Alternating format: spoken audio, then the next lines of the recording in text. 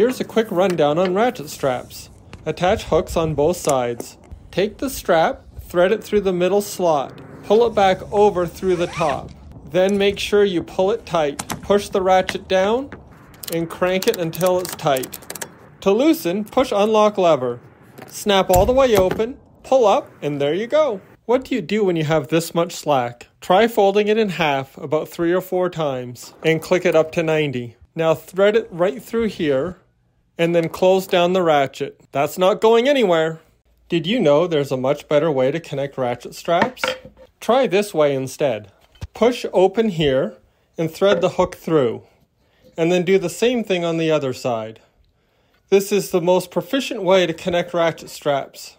It's the safest and strongest connection you can make. Here's a clever way to fold ratchet straps. Fold over the hook and wrap around tightly, about 2 feet from the end. Take the other side, fold twice, and back on top of itself. Click up to 90. Take the tail and thread it through the center. Pull through to here. Then put back up on top like this. Take the other piece of the strap and wrap it around, and then thread it back through that little center piece. Ratchet it down tight. That's so much better.